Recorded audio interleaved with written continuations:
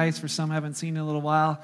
Some just hanging out with us for the first time this morning. You're just welcome here, and we're glad that you're here. For those who are tuning in online, maybe it was something you heard or you're about to hear and you wanted to hear it again, or maybe someone told you to listen or whatever. We are glad that you're taking the opportunity to listen online as well. And so this morning, I wanted to just... I've had one of those weeks where the highs have been like really high. There were some really great moments, and the lows that I experienced this week were some really difficult lows. And the highs first, we got to take I didn't get to take our family. My father-in-law took our family to Great Wolf Lodge, and man, that was like just an awesome time of just memory making, and got to we kind of try and watch each other's kids, and so I got blessed with the opportunity to watch the 4 youngest ones for a while. And as soon as all the adults left, of course, one has to go to the bathroom, and then you're like, come out of the pool, we all got to go. I don't want to go out. It's like, instant stress, but like, all right, let's go get the kids in there. And then we get back and like, these little brats, they're all in the hot tub. And then all of a sudden they start playing games in the hot tub. I'm like, okay, cool. And I was like, look, I do a double take. There they are, baptizing each other in the hot tub. I'm like, those... In front of all these people, those are the games, church kids play. I love those little kids, It was great, but even while I was there, getting texts and from some of our church family members that are going through some really sucky stuff this week. And, it's true. Like when the Bible says that when one person hurts, the body hurts. And, you know that to be true when, when you hit your finger, it's like your whole hand hurts. And it's not like, when somebody goes through something in the church family that, everybody hurts the same. But those who are close, like it's like when the pinky's hurting, the rest of the hand's hurting. The pinky toe maybe doesn't really feel or care all that much, but they just know that there's something wrong.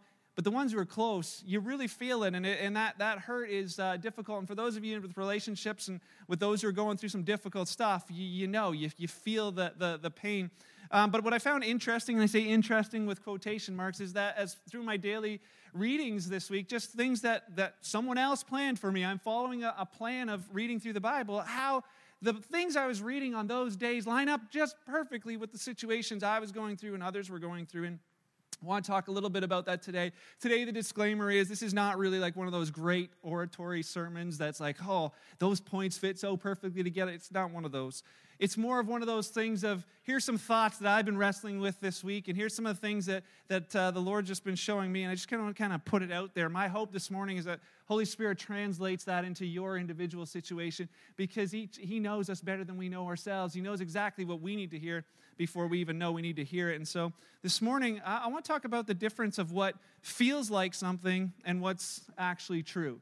Because certain things feel like something, but that's not really what it is, and other things, they're true, but they don't necessarily feel true. My kids and I, we watched this show called Just for Laughs, the Gags one, where French people do crazy things. You French people, I don't know. But there's these, if you haven't watched it before, they have some just hilarious stuff. But one of my kids' favorites is this thing where they take these people in a mall, and they have this, feel how tender these chickens are. And so they have like this chicken prank. Do you have the picture of that? Yeah, so they have these chickens, and they give them gloves, and they blindfold them, and then they have them go down a row of chickens, and they feel which chicken is the most tender, and they have to tell. Well, while they blindfold them, they wheel a guy out whose butt's naked, and he's all covered up except his butt. So they feel the chicken, the butt, and the chicken. They're like, they feel this, and like, it's chicken, but it doesn't feel like it, right? Like, this feels different. And I'm like, and maybe that'll be the thing that helps you remember this point, because the rest of it is much more important. But there's things that we feel that feels like this is what it is, but it isn't. Christmas was only 20 days ago. Do you realize that? 20 days ago. I know, when I was counting the days, I was like, that can't be right. It's got to be way longer than that. 20 days ago. 20 days ago, we were here celebrating Emmanuel, God with us. And maybe at Christmas time, maybe it really felt like it then. Maybe for you it was like, yeah, that's that. Like when you were here and there was like a Christmas tree in here, like there was garland up and the music was perfect and the drummer boy was just like melting your heart, and you're like, yes, God is with us. I believe it. I can feel it. There's just something about that experience. Like, yeah, I feel like God is with us. And what I would call that is like goosebump Christianity, where we have this sense of, and I hear it lots of times just in different ways, of where we feel like God is with us. Maybe it is a worship service. Maybe it's like that. Maybe you've been to them, those big conferences or something like, oh, God is here. Because I can feel God's presence or the anointing or whatever you want to call it. I can feel like God is with us.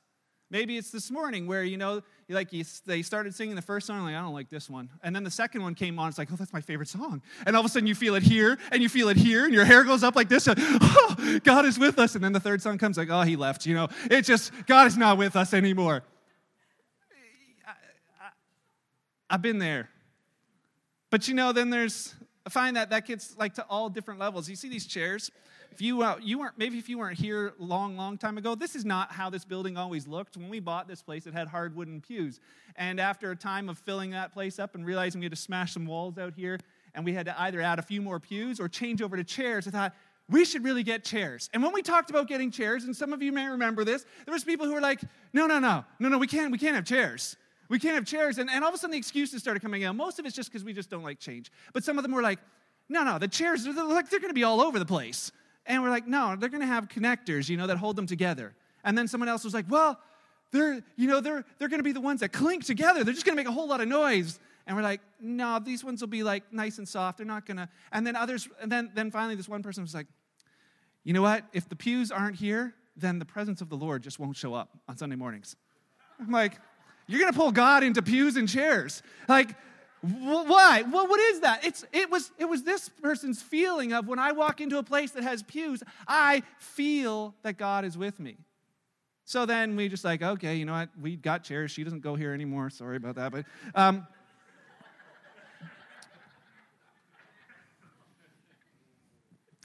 it's not a dig, really. But I'm just saying, all the comfy butts this morning said amen, right? Yeah, right. But what is that? That's just simply this thing of we have this sense of we feel God is with us at certain times, and then the opposite is true. There's times where we feel like God is not with us, and that happens in times of trial. That happens through times of loss or difficulty or pain or things that you're going through. Like all of a sudden the questions change. It's like when bad things start happening. Like, God, are you with me? God, where are you? And I know that some struggle with that, and I know that that's been one of the things that I know people wrestle with, and that thing of, it goes from God, are you with me, to God, do you love me, to God, do you even care, God, do you even exist?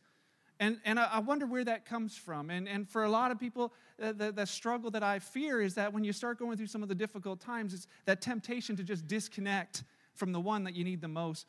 So this morning, I have a question for you. You ever hear anybody say that God's in control of everything?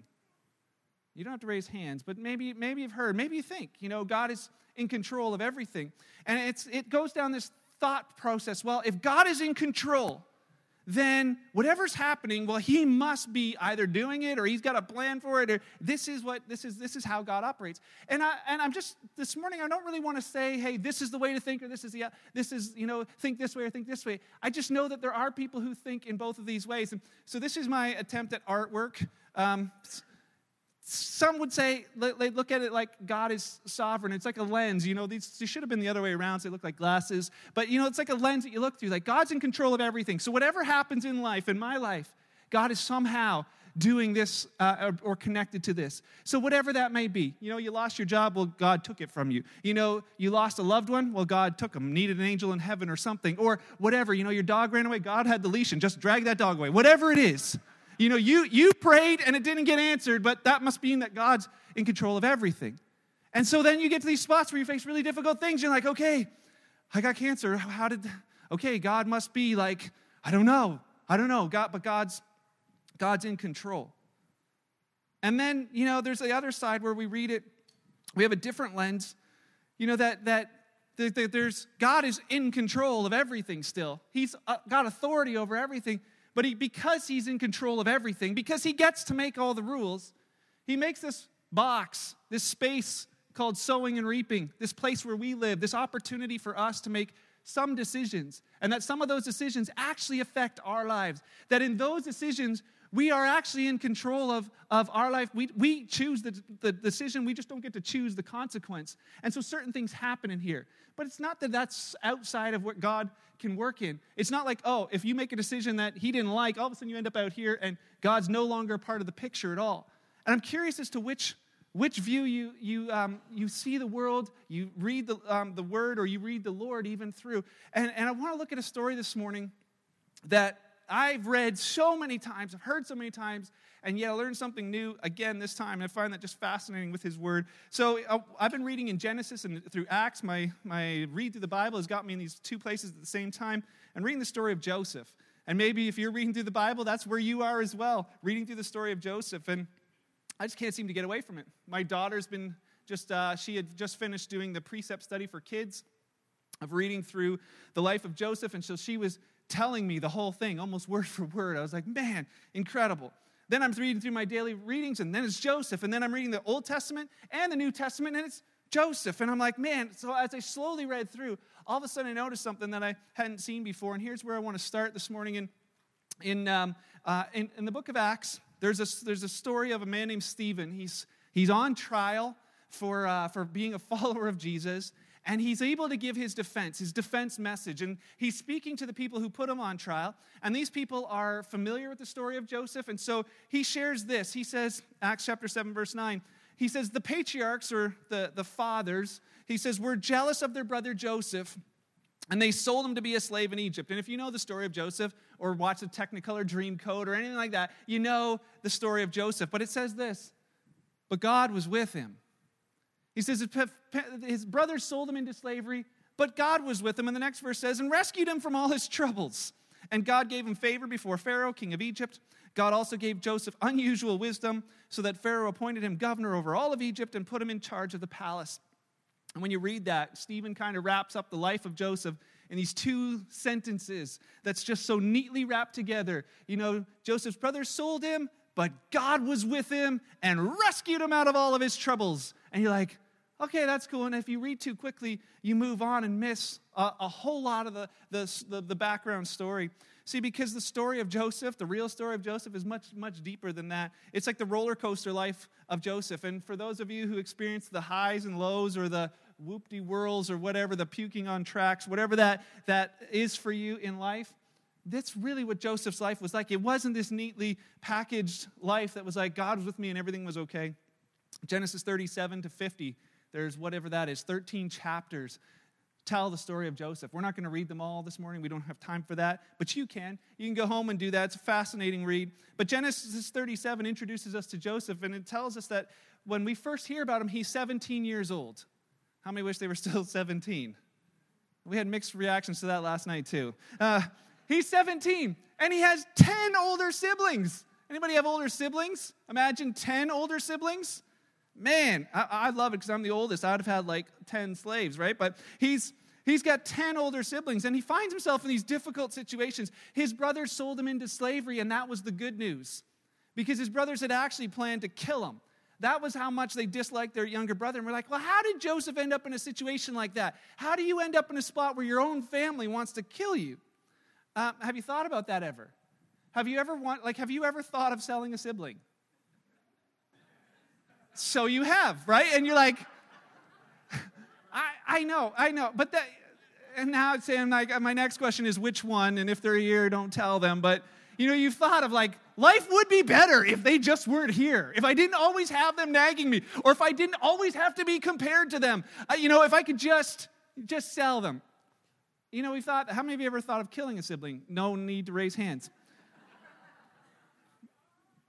But the thought, right, we really don't go there. We don't have that. And yet, when you think about this is what this kid's going through. His family wants to kill him. And we read about, Stephen mentioning that God gave Joseph unusual wisdom. What we don't realize is God didn't give him the unusual wisdom when he was 17. He gave it to him later. The thing is, when Joseph was 17, here's what we learned about him. Genesis 37, verse 2. And I'm going somewhere with this. You'll see. It says, in Genesis 37, verse 2, we find out that Joseph's a tattletale. He's just a little brat. He's the youngest kid, and it says he goes out with his brothers, and then he comes back, he tells dad all the bad stuff his brothers are doing. So now we find out why Joseph's brothers hate him so much. Who made the choice to be a tattletale? Joseph, right? He's allowed to make some decisions, and he chooses these ones. Genesis 37, verse 3, the next verse, we find out that Joseph's dad, Jacob, loves Joseph more than all the other kids. That's okay. But then he tells the other kids, and that's not okay. As a parent, you're not supposed to love any child more than the other, and you're definitely not supposed to tell the other kids, hey, this one's my favorite. So Jacob makes a choice, and his choice causes some conflict for Joseph. Then we realize Jacob makes it worse, and he gives him this special gift. He gives his most beloved son the Technicolor dream coat, and now Jacob's choice to do that adds some things into Joseph's life. Genesis 37, verse 4, the next verse, his brothers hate him as a result. That's their choice. They could be just like, man, whatever. But they choose to hate Joseph as a result. Then, that's just 3 verses. So here we find Joseph, and we're like, if we look through the lenses, was it God who was all of a sudden causing Joseph's brothers to hate him? Or was it possible that the choices Joseph makes and Jacob makes and his brothers make, that he ends up in this little box of where, my brothers hate me and want to kill me? But he's not in any danger because he stays around his dad. But then all of a sudden he starts having dreams. And so the one that they already hate begins to tell them dreams of, you're going to bow down to me. You guys are going to worship me. Mom and dad are too. And his dad's like, hey, now, none of that kind of talk. And the brothers just hate him more. But he's always around dad. Can't do anything because he's around dad. Well, then, if you continue reading the story, the brothers go off to do some farming, and they're a little bit further away. And the dad sends Joseph to check on them, and then they see him coming. Here he is, finally, that one chance. The little bugger, add in all your words, in your mind. He's like, there he is. And they hate him. So they grab him, and they think, we're going to kill him. And they're like, well, then we got to explain that to dad, so let's just toss him in a well so we can think about it for a little while. And here Joseph ends up in a well, and they drag him out afterwards, and they sell him for money, and they convince their dad that he died, and they just found his coat covered in blood. And yet start beginning to ask the question, was this God's plan? Was God in control of all of this thing happening in Joseph's life? Well, it doesn't say that this was God's plan. It does say that God gave him the dreams. It does show him the dreams, but in the dream, Joseph doesn't see, brothers hate me, brothers throw me in a pit, but I'm going to get out of it. Then I'm going to be sold into slavery, but I'm going to He doesn't see any of that. He only sees this one thing. So we know the plan of God was that Joseph's going to be in a place someday where his brothers are going to bow down to him. But is it God doing all of the things to get him there? Joseph later tells his brothers, he says, you guys planned this for evil. Genesis chapter 50, verse 20, he says to his brothers, you planned evil for my life. You guys had a plan for my life that was for evil but God. But God planned it for good. God took what was going on and made it good, and many lives were saved. And if you read through this possibility of choices, you can see that in spite of the things that the enemy planned, in spite of the things that his brothers had planned, in spite of the choices he made and his brothers made, God still was able to work through his life. And why do I say that? Because I think that, we are on this spot where we're traveling through life. God's got plans for our life, and then there's these detours, these things where we find ourselves off of the plan. And it's in the detour moments where we're like, God, are you there? Ever been there? Sometimes the detours are because others did it. People get in a car accident and all of a sudden they put up the things on the road and say everybody has to detour. Why? You got a detour because somebody else drove their car into the ditch. It's not that wasn't your plan, so you end up on a detour that basically looks like this. Just go this way and we'll show you. Then there's other detours in our lives where we're the ones who decide we're just going to go off the plan. We're just going to make some decisions of our own, and our detours look more like this. We just we'll find our way, and we just get so lost. And then we're like, God, where are you? Well, in the next chapter, Genesis 38 takes a detour from the story, so we'll skip it. Genesis 39 says this: when Joseph was taken to Egypt by Ishmaelite traders, which is another fascinating thing, that God used Abraham's mistake, Joseph's grandfather's mistake from years ago, who through that mistake created the Ishmaelites. They're part of the process of bringing Joseph to Egypt. He says he was purchased by Potiphar, who was an Egyptian officer. Potiphar was captain of the guard for Pharaoh, the king of Egypt. And then this is what I noticed as I'd read through Acts and then read through the story again, these words jumped out at me again. But the Lord was with Joseph. The Lord was with Joseph. I'm like, wait a second, I saw that before. And it was in my mind as I kept reading. It said, the Lord was with Joseph. So he succeeded in everything he did as he served in the home of his Egyptian master. Verse 3, Potiphar noticed this and realized what? That the Lord is with Joseph. Not only is the Lord with Joseph, people can see that the Lord is with Joseph and giving him success in everything he did. Others could see that God was with Joseph. But what we tend to forget is that Joseph is still a slave. He might be like the favored slave, but he's still a slave. We think, oh, God was with him, so it must have felt awesome. Slavery is not awesome. And later on, we find out that he names his kids based on this experience. He names his kid Ephraim. And Ephraim's name means that God made me fruitful in the land of my grief. In the land of my grief, in the place where I felt awful, God made me fruitful. He describes this land as his land of grief, separated from his family. He's in slavery. He was sold there. He doesn't quite understand it, but what does it say that God was with him? It wasn't like a trip to Disney World where he's like, God is with me, all is good. It's in those moments where all is not good that it specifically says God was with Joseph. Then he wrongfully gets accused by his boss's wife. Don't have time for that story, but he gets tossed into prison. And can you imagine, not doing anything wrong, getting tossed into prison after already going through everything you went through? Wouldn't the thoughts in his mind be, God, where are you? God, are you really with me? Well, Genesis 39, verse 20, it says this. So Potiphar took Joseph, threw him into prison where the king's prisoners were held, and there he remained. In verse 21, but the Lord was with Joseph in the prison and ... You read this, you're like, well, if we didn't know the whole story, and if we're thinking, this is my story, we're reading God was with Joseph in the prison, and so he just scooped Joseph out of the prison because he wasn't supposed to be there. He was wrongfully convicted, so he just scooped him out, and then he made Potiphar say sorry. Potiphar's wife was thrown in prison, and Joseph lived happily ever after. Done. Wouldn't we write it that way? I would, but that's not it's not how it was written. He says, but the Lord, this is how it finishes, the Lord was with Joseph in the prison. The Lord was with Joseph in the prison and showed him his faithful love. It wasn't like, just get me out of this situation. He showed him his faithful love. The Lord made Joseph a favorite with the prison warden. Before long, the warden put Joseph in charge of all the other prisoners and everything that happened in the prison. The warden had no more worries because Joseph took care of everything, and the Lord was with him and caused everything he did to succeed. The Lord was with Joseph and showed him his faithful love. When he's in, see, what we don't remember is that he's a prisoner. It's not like realizing God is with me and it feels awesome. God's with him when he's in prison. He's the favorite prisoner, but he's still a prisoner. And if you're counting, how many times, now you're hoping you're awake the whole time, how many times did it say, the Lord is with Joseph? Nobody's guessing. I'll tell you, it's 5. Almost. 5 times. Why is saying this? Because we want them to know the Lord was with Joseph. You know what it tells? What it tells us? It tells us a story. It doesn't say, that the Lord was with Joseph when he was a kid. We trust that he was. He doesn't say when he's in the palace later that that's when the Lord was with Joseph, but we trust he was. Where does it remind us? It reminds us in the moments where things are not good, when he's in a pit waiting to be sold or hoping not to die, or it tells us when he's a slave and a prisoner and being wrongfully accused. Well, Joseph, we know he ends up explaining some dreams to some guys and they get set free. For the sake of time, just going to jump past this, but he asks them to remember him. And what do? They forget him. People forget about this guy, but God doesn't. And for some of you find yourself in that place. People have forgotten about you. They've forgotten about the things that you're going through. And you think, it's like, God, where are you? Because it seems like nobody cares.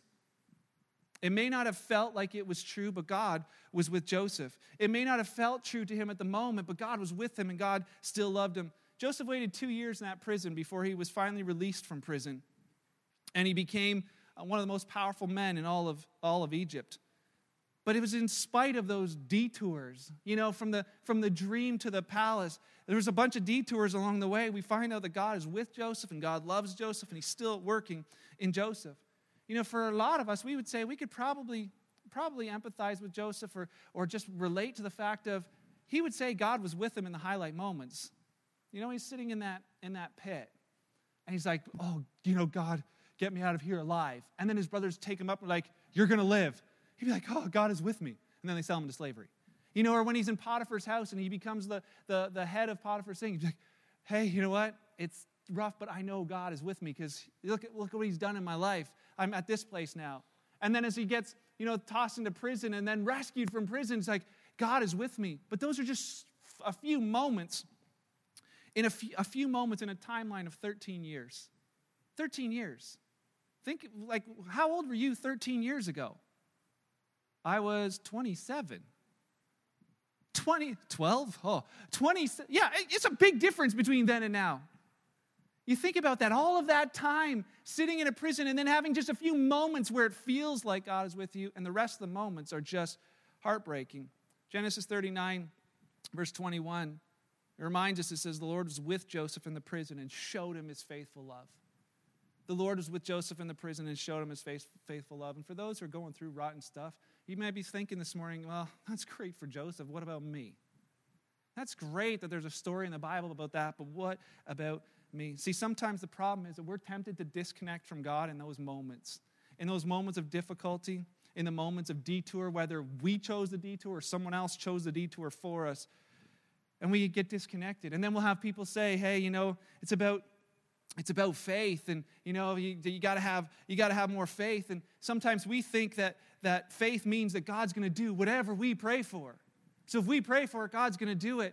And maybe you hear that. Well, it's not faith. That's not what faith's all about. We're going to talk about that more in a couple of weeks. But not getting an answer to your prayer isn't a lack of faith either.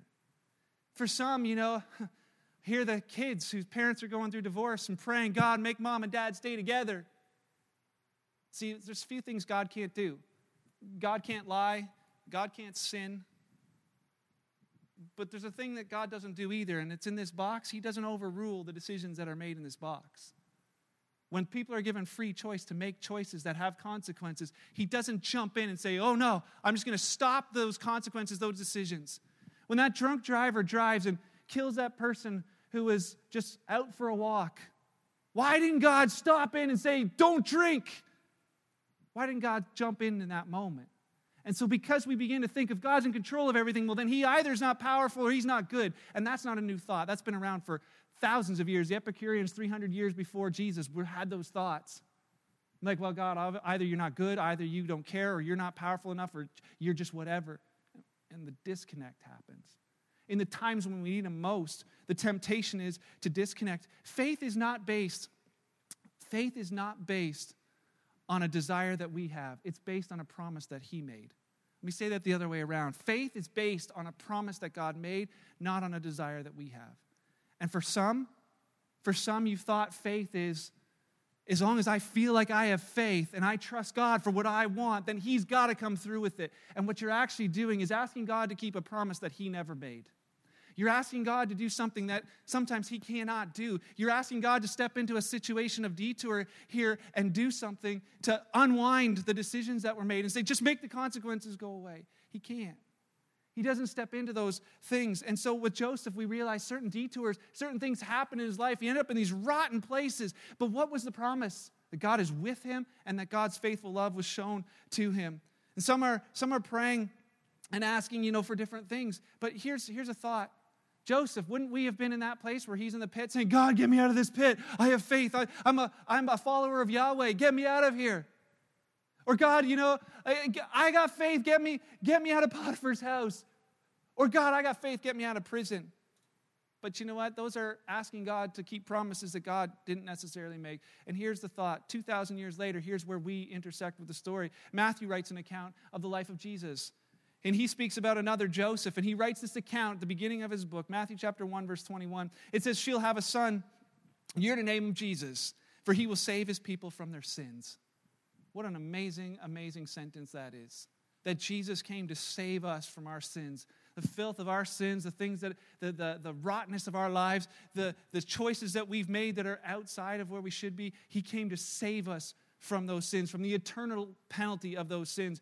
That's where God is still over all of it. That this planet that we're limited to and the choices and consequences that happen here, in eternity with Him, those are done. But it says this, all of this occurred in verse 22 to fulfill the Lord's message through His prophet. He said, look, the virgin will conceive a child, and she'll give birth to a son, and they'll call him Emmanuel, which means what? God is with us. See, that's what happened when God came to the planet. That now is the opportunity that God came to God with us. God is with us.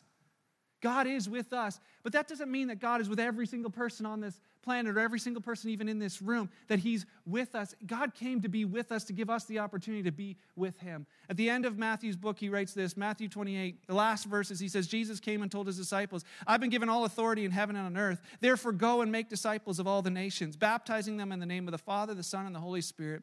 Teach these new disciples to obey all the commands I've given you, and be sure of this. Be sure of what? Life's going to go great for you? Be sure of this, that, you know what? Now that you're a follower of me, there is no more detours. It's just going to be clean sailing. I'm with you. When? Always. I'm with you always, even to the end of the age. See, here's the promise he made to those original disciples, and it's the promise he made to the followers of Jesus from then on. And as you read through Acts, you see that this is exactly what it was. No matter what they went through, God was with them. Stephen, the guy we started with, he shared that message, and at the end of it, they were so angry about that message, they stoned him to death. But God was with him. Peter, the main guy, was tossed into prison multiple times. And we see him in the story sitting in prison with his feet in the stocks. Can't go anywhere. And what's he doing?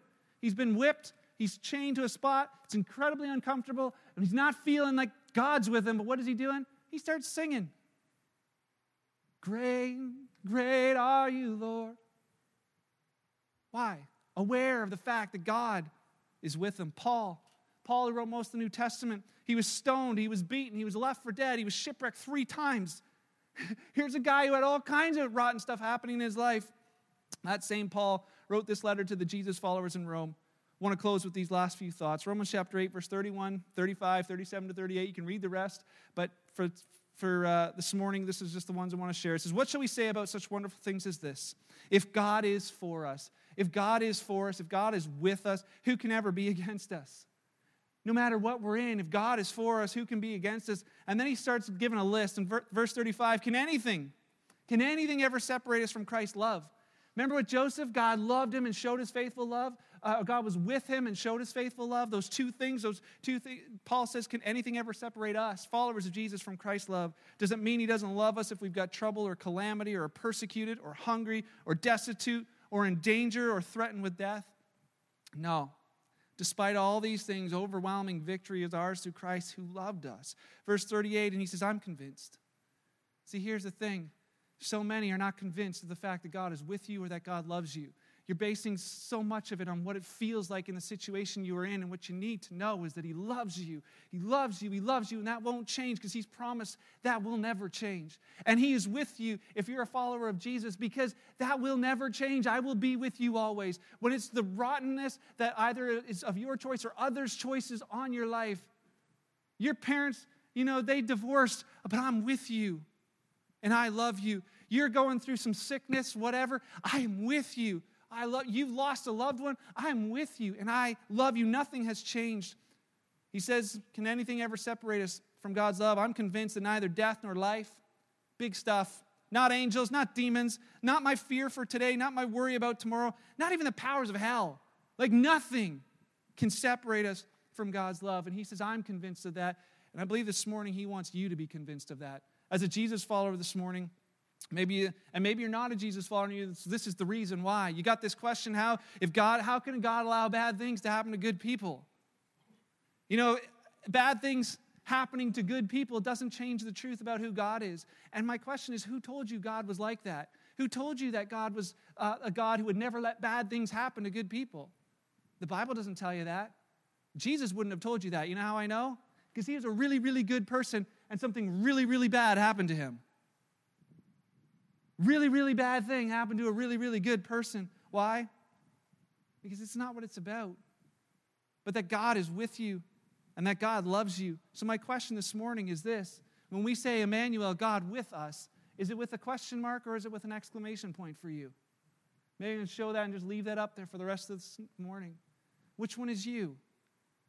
Maybe you're in one and you need to get to the other. Maybe you're in that thought. Maybe you're here this morning, and most of this morning I've been talking to Jesus followers. You're a follower of Jesus. You've put your trust in him. God is with you. God is with you. You don't need to ask that question anymore. Just know I'm going through life. God is with me. And God loves me no matter what I'm going through. That does not change those two truths, no matter what it feels like. I'm convinced that those things are true. If you're here this morning, you're not a Jesus follower, I just have one thought for you. One question for you. One thought is this, that God came to this planet, that God came to be with us so that we could have the opportunity to be with him. There's so many who are doing life without God. You know, it's like you're going through life, making the decisions, just making the choices, whatever ones feel good for you, and after, like, they felt good in the moment, they were just rotten afterwards. You know, this morning, God has also given you a choice in this spot to say, you know what? I sent my son so that there was an opportunity for you to be with me.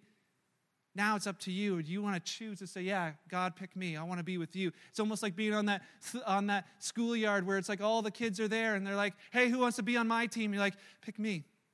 Pick me. Jesus is saying that same thing to you this morning, that he died to take away your sins, that he died so that you could have life with him. And he's calling out to you this morning saying, I'm here. I'm here. I want relationship with you.